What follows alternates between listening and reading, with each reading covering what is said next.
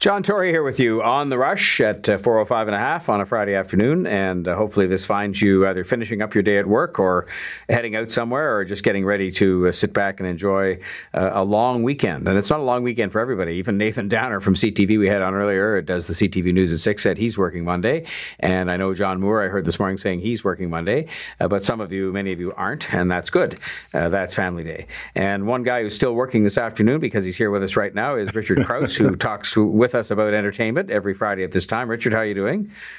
I'm good, John. How are you doing? Good. A pleasure to talk to you. We're going to get to some advice that people can watch if the weather isn't any good or even if they just want to stay indoors on the weekend. But before that, I found this story fascinating about the 49ers. And of course, the 49ers are the team that played in the Super Bowl just last week. That in the 49ers, sort of every room in their whole practice facility, the coach has cameras there and he can listen in and talk back and forth to people when he's sort of sitting in his office. It's a bit spooky in a certain way, but what do you think about it?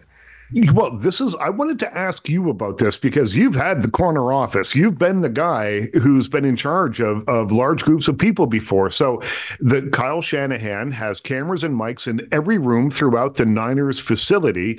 He can listen to anything at any time. Plus, he keeps Zooms open so that if someone says something that presumably he doesn't like or maybe that he agrees with, he can just chime in real time and say, "That was a great idea, Dave. Keep that up." Or never say that again, Bill. I think it's like when you mentioned Dave, though, you remember this will age me anyway. 2001: A Space Odyssey, and the computer kept saying That's right. Dave, and it was this voice from nowhere. I think it's outrageous.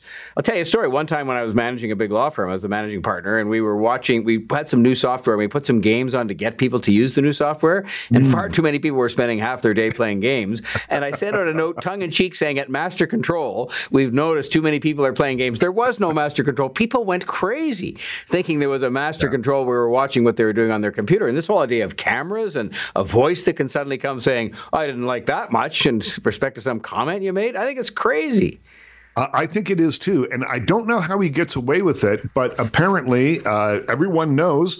And maybe it does keep people on their best behavior. I'm not sure. But, this is exactly the kind of thing that makes people want to work from home. And I say this ironically, I'm sitting at home working right now, but I would rather have people in the offices, working downtown, populate the downtown, go to the restaurants, shop at lunchtime, all that kind of stuff. We need people coming into work to keep this city vibrant. But it's exactly stories like this that are making people say, you know what, I'd rather stay home. Exactly. And by the way, Richard, here at Master Control at 1010, that plaid shirt you have on, we don't think very much of that. So anyway, just kidding. So who'd have thunk that Paul McCartney, who, again, I grew up with him being a big musical hero, talking about heroes, bought a bass guitar for £30. So that's like $38. But today it would be more like $1,000 when you did all the adjustments for inflation and stuff. But now these things come up for sale. And what kind of prices are they fetching? Not just for his guitar, but all kinds of things like this, musical, historical, instruments and artifacts.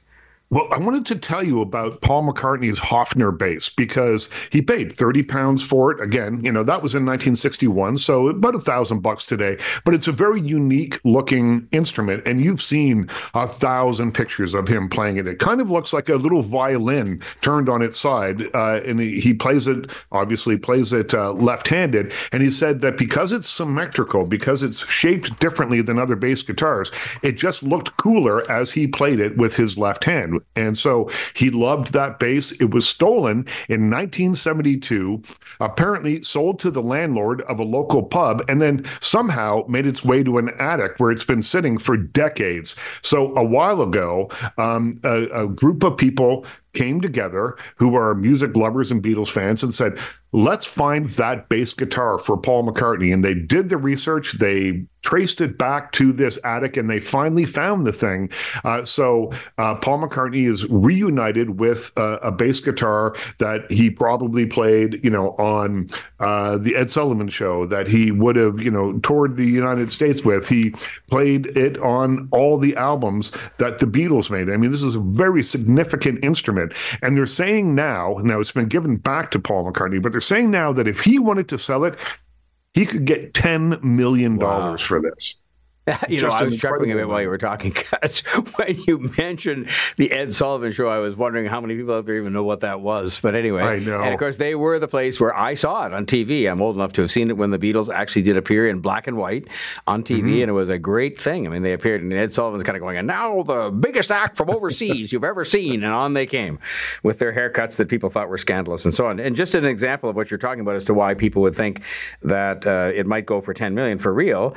John Lennon's Imagine Piano is the one that interested me the most, sold for $2.739 million, and a whole bunch of musicians actually bid on it. Oh, it's wild. When I started looking up the prices of some other music memorabilia, Kurt Cobain's acoustic guitar that he played on the MTV Unplugged show went for $8 million, a little over $8 million, which surprised me because, again, they were a punk band, and the idea that there's a fan out there that has $8 million to spend on that guitar was a little surprising to me. This one I thought was really interesting, though, and it's the second highest price ever paid for a bit of music memorabilia, and it's not the Beatles, and it's not the Rolling Stones, and it's not any of the bands that you might think of. It's Gustav Mahler's Second Symphony score. And it is this, beautiful, apparently handmade, handwritten score that went for almost $8 million a number of years ago. So it dates back to 1817, and someone in present day was willing to pay a lot of money for it. And then you've got other things. David Gilmour's Black Strat guitar from Pink Floyd went for $5.2 million. Just astronomical sums of money for this stuff. Here's another one you might find interesting. You might not know the music, but the Wu-Tang Clan made an album that they only made one of. They made one copy of it, and they were going to sell it to the highest bidder. And it went for $2,668,000. But it was sold to Martin Shkreli.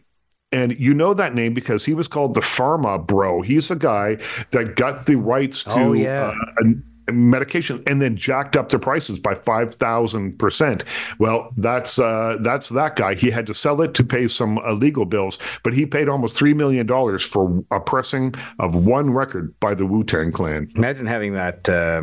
What's the word I'm looking for? The score for Gustav Mahler's music, and showing it to people at a dinner party and spilling wine on it. Oh, my goodness. Anyway, I digress. What to watch on the weekend? You've got a couple of recommendations. One on Prime Video, Mr. and Mrs. Smith.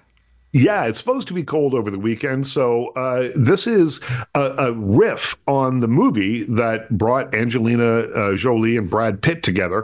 Mr. and Mrs. Smith was the name of the movie. Also the name of this series now stars Donald Glover and Maya Erskine, and the plot line's a little different. They are married super spies who are married for convenience. They're working on a case, but this show is glamorous. It is exciting. It's well performed, and it looks like it cost a fortune, which you kind of want with these big spy stories. You want some high production value, but the shooting locations from Manhattan to northern Italy is fun to look at. Also, the stories engage the brain a little bit. I think it's you could do a lot worse than Mr. and Mrs. Smith on Prime. And how about Cypher on Disney? That's another one you're taking a look at.